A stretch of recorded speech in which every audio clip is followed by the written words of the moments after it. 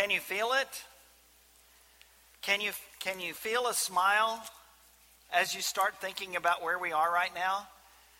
After having to force some smiles over the last several months, year plus. Can you feel the excitement building? Can you feel things opening up? Yes, as responsibly as we can, as safely as we can, but opening up nonetheless. And seeing more and more things going, having new families join our church family here at West Irwin. What a great blessing you are, and we're so very thankful to have them. As was shared earlier today, all of the things going on, and so many things that were mentioned and other things as well are in the bulletin that you may have in your hand right now that speaks about a whole lot of events, more that are on our webpage and on our app. We think of this wonderful women's ministry that is kicking off, and what a great driving force the godly women of this church is for our church family. It is an incredible blessing that you are to us. And I can tell you, Grant, I have a little experience in bunco. And I know the goal is to roll them sixes. And I know that if you see three rolled at the same time, then you better be prepared for a fight, because somebody's grabbing those. But what a great blessing our ladies are. So thankful that you are beginning to meet again. We have a small group that's meeting a week from today. We have a group that's honoring our veterans, as was said, with a luncheon today. There are so many things happening with our children's ministry. In the bulletin, you'll see an announcement about an upcoming special day for our children that's going to happen next weekend. I will be involved. I will not be coming as Uncle Si. I do have embarrassing pictures about that, however, but we will be involved in that, and what a great blessing that will be for our kids. Donnie Cook does such an incredible job with our children and our children's ministry. Of course, you see all the wonderful construction that's gone on in our children's zone and is soon to be completed. Our wonderful construction that's happened and renovations that have happened in our chapel, in our foyer, in our entryways. Just a great and incredible blessing. You see in your bulletin about our Young at Heart starting up this 55 and over group that is, again, involved in almost every aspect of church life here. And they are ramping up as well, and we are so thankful. And they have been wanting to do that for so very long. And so we're excited that there will be more activities for them coming up soon as well. You'll read about our wonderful summer series that starts this Wednesday night at 6:30 right in here with a singing night, a wonderful time. We have some of our young men that are going to be involved in that, a couple of our regular song leaders as well. That will be a very encouraging time this Sunday night at 6:30. The full schedule is out on the table in the foyer, also on our app and on our website as well. You'll see in the bulletin opportunities to help with our benevolence ministry. Our benevolence ministry never really stopped. We still got calls. We still tried to help people as much as we can. Yes, we've been limited to a degree, but we are looking forward to continuing to increase our involvement with the families around us in our own immediate community that are in great needs. This last week, actually throughout this month, we were able to say thank you to the teachers and staff at Douglas Elementary School and the children and the staff there that we miss so dearly and that so many are involved in. A wonderful luncheon this past week completed that month of service to them. Certainly our prayer list continues to show a lot of things, and I want to say another word about these, our encouragement cards. They're on the pew in front of you, on the back, in the rack. Please fill one of these out. Put it in the box in the foyer. Leave it on the end of your pew aisle, by the aisle, or give it to me.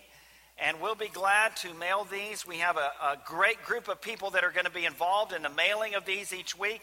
And I can tell you how this is going to get going. It's going to get going as more and more people receive one of these. They will realize how much it means to them, and they will write one the next week. I can tell you that's how that works.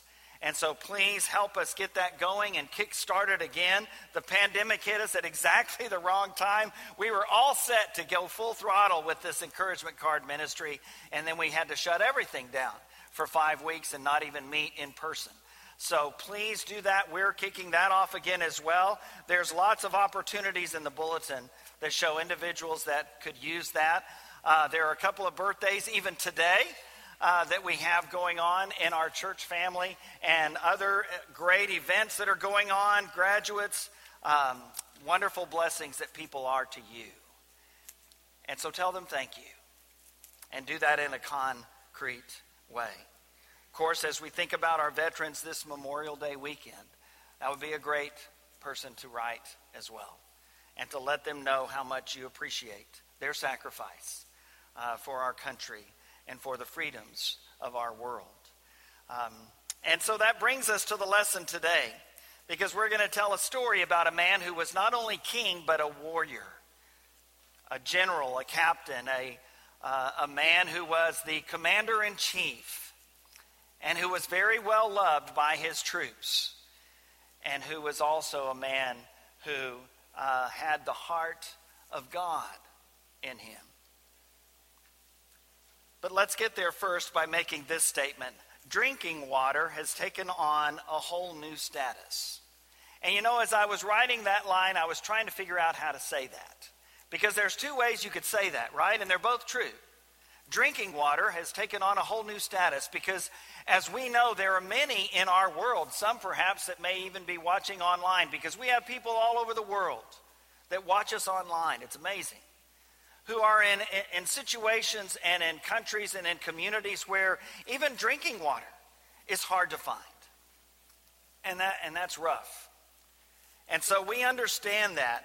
But I want to put the inflection on the other word this time. Drinking water has taken on a whole new status. Have you noticed that in your lifetime? I have. I certainly have. And you're going to see some pictures of kind of an illustration of this as we go forward here. You know, when I was growing up, I didn't like to drink water. And now kids, and in our children's generation of kids who now have our grandchildren, when they were growing up, they chose to drink water. Can you imagine? My parents, they would have been shocked if I had said, no, I don't want a Coke, I just would like some water. What? That would have been unbelievable. And I'm not sure why. I have a theory, and that is that we didn't get Cokes a lot. I remember riding my bike to the Mr. M store just past Royal Gate Elementary in San Antonio and getting one of those 16-ounce bottles, a full pint of RC Cola, and thinking, this is as good as it gets. Lord Jesus, you might as well come now because this is the high point of my life.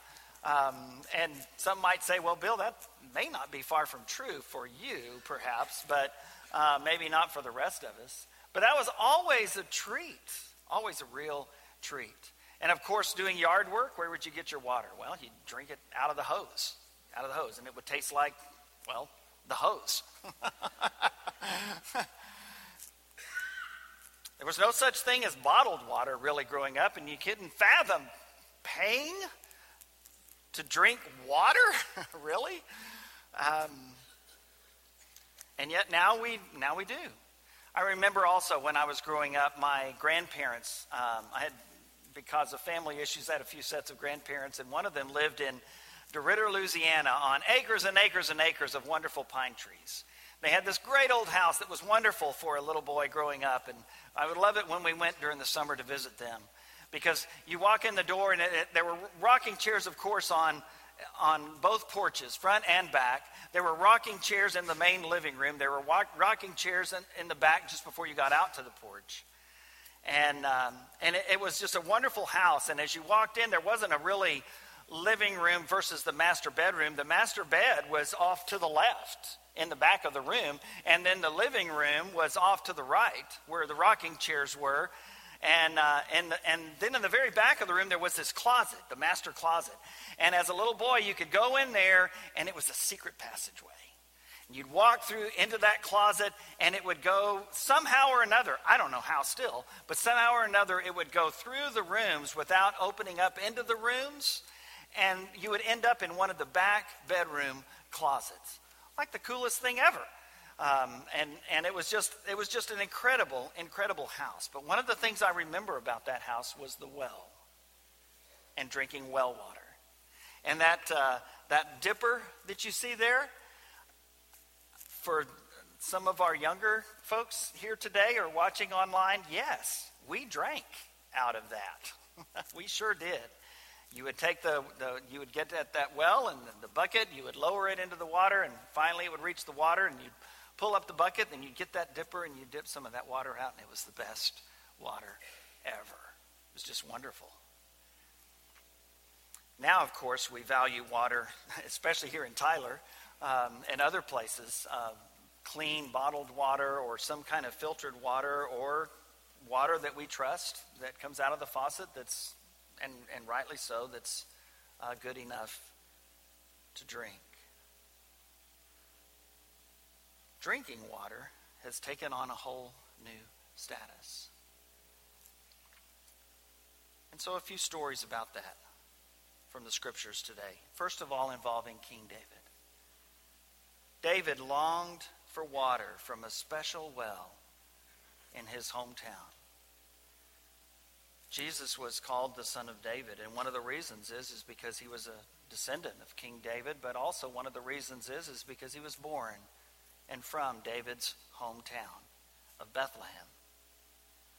Well, there was a point in King David's life, he was a warrior. As I said, he was a captain. He led the troops. He didn't just rule as king, but he led the troops, and he was a military man himself, had great victories even before he ever became king, long before he became king. He served under King Saul and served very successfully.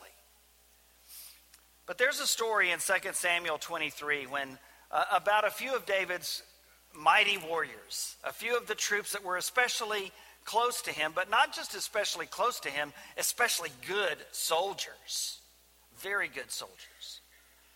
And so this is one of those times where David is away from home and he can't get there because their enemies are there. And I think almost wistfully, David makes a statement that these three men take seriously.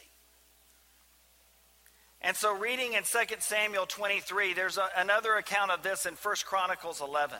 But reading in 2 Samuel 23, beginning at verse 13. During harvest time, 3 of the 30 chief warriors came down to David at the cave of Adullam, while a band of Philistines was encamped in the valley of Rephaim. At that time, David was in the stronghold, and the Philistine garrison was at Bethlehem. Verse 15, David longed for water and said, "Oh, that someone would get me a drink of water from the well near the gate of Bethlehem." Verse 16, so the 3 mighty warriors broke through the Philistine lines, drew water from the well near the gate of Bethlehem, and carried it back to David. But he refused to drink it. Instead, he poured it out before the Lord. "Far be it from me, Lord, to do this," he said. "Is it not the blood of men who went at the risk of their lives?" And David would not drink it. In the account in 1 Chronicles 11, it says, because they risked their lives, David would not drink it, but instead poured it out as a sacrifice before the Lord. Some might say that dishonored the risk they took. But as David saw it, it was the opposite. It would dishonor the risk and the lives that they put on the line if he just drank it. And instead, he sacrificed it to the Lord. This water is likely not special to David because of its taste, as you would probably figure, but because of the special history and memories that it brought of Bethlehem, just like my grandma and grandpa Lewis's well at their home in DeRidder. He likely was speaking longingly, wistfully not meaning for it to be a command that some of his men would take seriously. So seriously that they would risk their lives in order to go get it for him. I don't think David was saying, "You three, go get me some water." He wasn't saying that at all. Had he said that, perhaps he might have taken it to drink. I don't think he ever intended them to risk their lives to do this for him. But because of the way they felt about him, they did. Because of the leader he was, they did. Because of the kind of service that they were, the kind of service that many in our military, I think almost all in our military and in our law enforcement are. That's the kind of men and women that they are. And so risk their lives they did to demonstrate how much he valued them and what they had done. They demonstrated the same to him by going and getting this water. David demonstrated how much he valued them and loved them far more and appreciated them far more than the water itself. The king, rather than drink it, poured it out as a sacrifice to the Lord. As we've said, tomorrow our nation remembers and pays tribute to those who have given the ultimate sacrifice, their very lives, for our lives and for our freedoms. I have come to believe a few things, several things actually, about law enforcement and the military, but I'll just share a few. First of all, I believe they and their loved ones make tremendous sacrifices. Tremendous sacrifices. Secondly, I believe the overwhelming majority are good with the genuine desire to protect and to serve. Unfortunately, in our country, we are a country that sensationalizes everything and puts all of the very extreme cases up in lights and forgets those overwhelming majority that are not that way at all. I believe the overwhelming majority are good. Thirdly, they deserve our sincere appreciation and constant prayers. I believe that, and we should always do that. This weekend is a great reminder of that. This story of King David and these three men who risked everything to serve their king, to serve their country. They remind us of that as well. David longed for water from a special well in his hometown. But I want us to look at two passages from the book of John. First of all, in John 4. A woman in Samaria longed for water that would bring relief. Not just water that would help her in her physical thirst, but water that would bring ultimate relief. You're familiar with this story, and we won't go into a whole lot of the details today because we're going to be covering John chapter 4 in our summer preaching series on Sunday mornings that begins next week. It's entitled Jesus in Blank, because we're going to fill in the blank each week with someone that Jesus had interaction with, someone that Jesus had a special relationship with. And so one of those weeks we'll be looking at John 4, and we'll be looking at Jesus and this Samaritan woman. But this woman in Samaria longed for water that would bring relief, and she was at a special well also. John 4, beginning in verse 1. Now Jesus learned that the Pharisees had heard that he was gaining and baptizing more disciples than John, although in fact it was not Jesus who baptized but his disciples. So he left Judea, the southern province where Jerusalem and Bethlehem were, and went back once more to Galilee, the far northern province, where Capernaum was and Nazareth was. Verse 4, now he had to go through Samaria. Samaria is that middle area. You know, think Texas, Oklahoma, Kansas. And Samaria is Oklahoma. Sorry, Jonathan and Lori, but, you know, just to get the geographics of it all. Well, you don't actually have to go through Oklahoma to get to Kansas. If you feel that strongly about it, you can waste a lot of gas and a lot of time and go around it. And that's what a lot of Jews in Jesus' day did. Actually, what John writes there is not completely accurate. He did not have to go through Samaria. He could have gone another route, but he chose not to.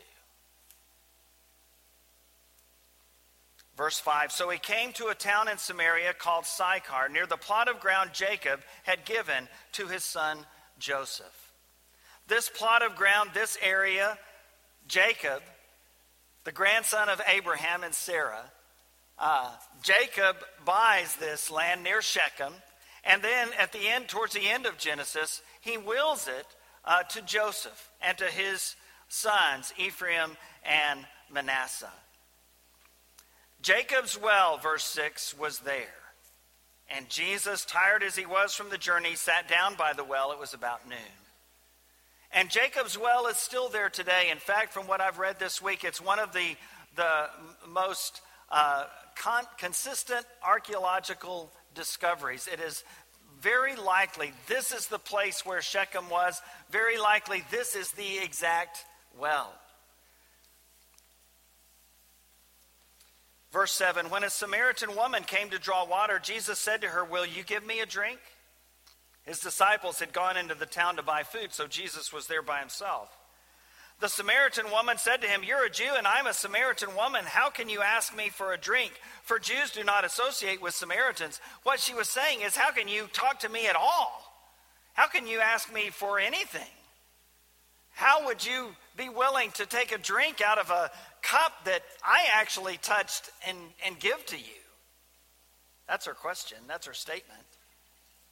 Verse 10, Jesus answered her, if you knew the gift of God and who it is that asks you for a drink, you would have asked him and he would have given you living water. Sir, the woman said, you have nothing to draw with and the well is deep. Where can you get this living water? And the well was deep. Some say at that time, in the first century, it was probably at least 100 feet deep. Excavations in the 1930s found it to be over 130 feet deep. That's deep. I don't want to dig that one. How can you do that? How can you give us better water than what we can get here? This is a special well. The well is deep.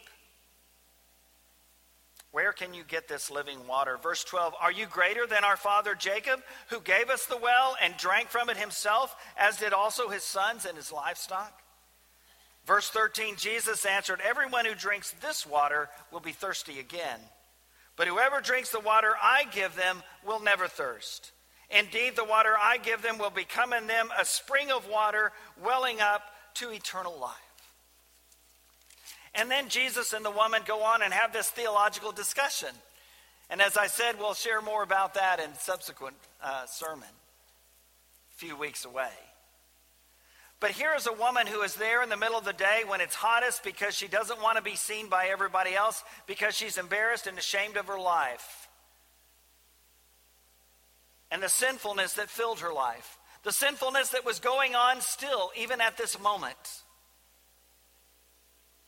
And rather than avoid her by going around Samaria, rather than ignore her when she comes up, Jesus initiates the discussion and talks to this outcast about living water. And she's interested. She'd give anything for it if it meant not having to come to the well. But as you know, Jesus is talking about something else. And so as they go through this discussion about this living water, about true worship and all the other questions that she has, we read in verses 25 and 26 of John 4. The woman said, I know that Messiah, called Christ, is coming. When he comes, he will explain everything to us. Then Jesus declared, I, the one speaking to you, I am he. I am. Literally. It's what he tells the Jewish leaders in John chapter 8, and they pick up stones to throw at him and kill him. Because if he weren't the Son of God, it would be blasphemy. But he is the Son of God. And she begins to feel that. And to think that.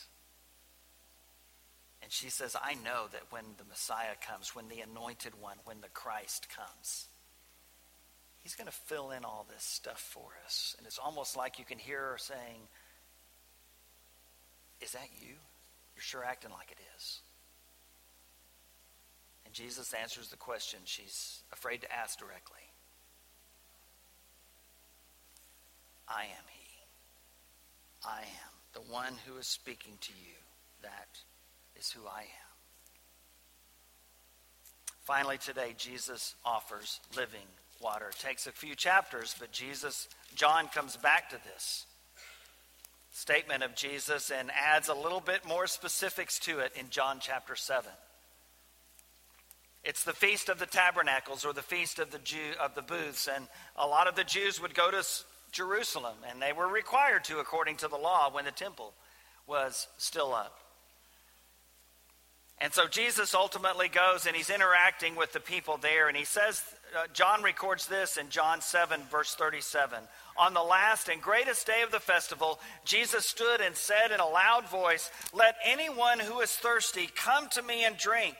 Whoever believes in me, as Scripture has said, rivers of living water will flow from within them." And it's a powerful statement, and I think there are many in the crowd at that moment that don't really understand it. And if that's where the passage ended, we may be wondering about exactly what Jesus is talking about there as well. But John, through inspiration of the Holy Spirit, adds his commentary on Jesus' great statement there. In verse 39, by this living water flowing from within us. By this he meant the Spirit, whom those who believed in him were later to receive. Up to that time, the Spirit had not been given, since Jesus had not yet been glorified. We have a lot of questions about the Holy Spirit, as we've been talking about in our Bible class in the Family Life Center on Sunday mornings, as Grant mentioned earlier today. But in spite of all of those questions, we can have a great sense of assurance, a great sense of joy, a great sense of peace, knowing that Jesus' presence continues with us today. That because we have repented and been baptized into Jesus Christ for the forgiveness of our sins, just as Peter said on that day of Pentecost in Acts 2, we have received the Holy Spirit, just as he said in Acts 2 verse 38. Just as other scriptures affirm. And it's that flows up from within us like living water that we have within us. This great advocate, comforter, counselor, guide. This presence of God, of Jesus Christ within us. Jesus says, whoever believes in me, as Scripture has said, rivers of living water will flow from within them. It's that he promised this Samaritan woman. It's that he promised those who heard him on that feast day in Jerusalem. And it's that Holy Spirit that he offers to us today. As I was preparing this sermon, and perhaps as we've been sharing today, you might have as well, I remembered an old song, old in quotes, because it's by a cappella, actually written by Keith Lancaster, back in the day when our kids were little. And it was entitled Water from the Well. It's a great, great song. Wonderful, simple song. But I'd like to close with the words of that song today. Give me water from the well that never runs dry. Give me water from the well that gives me hope when I die.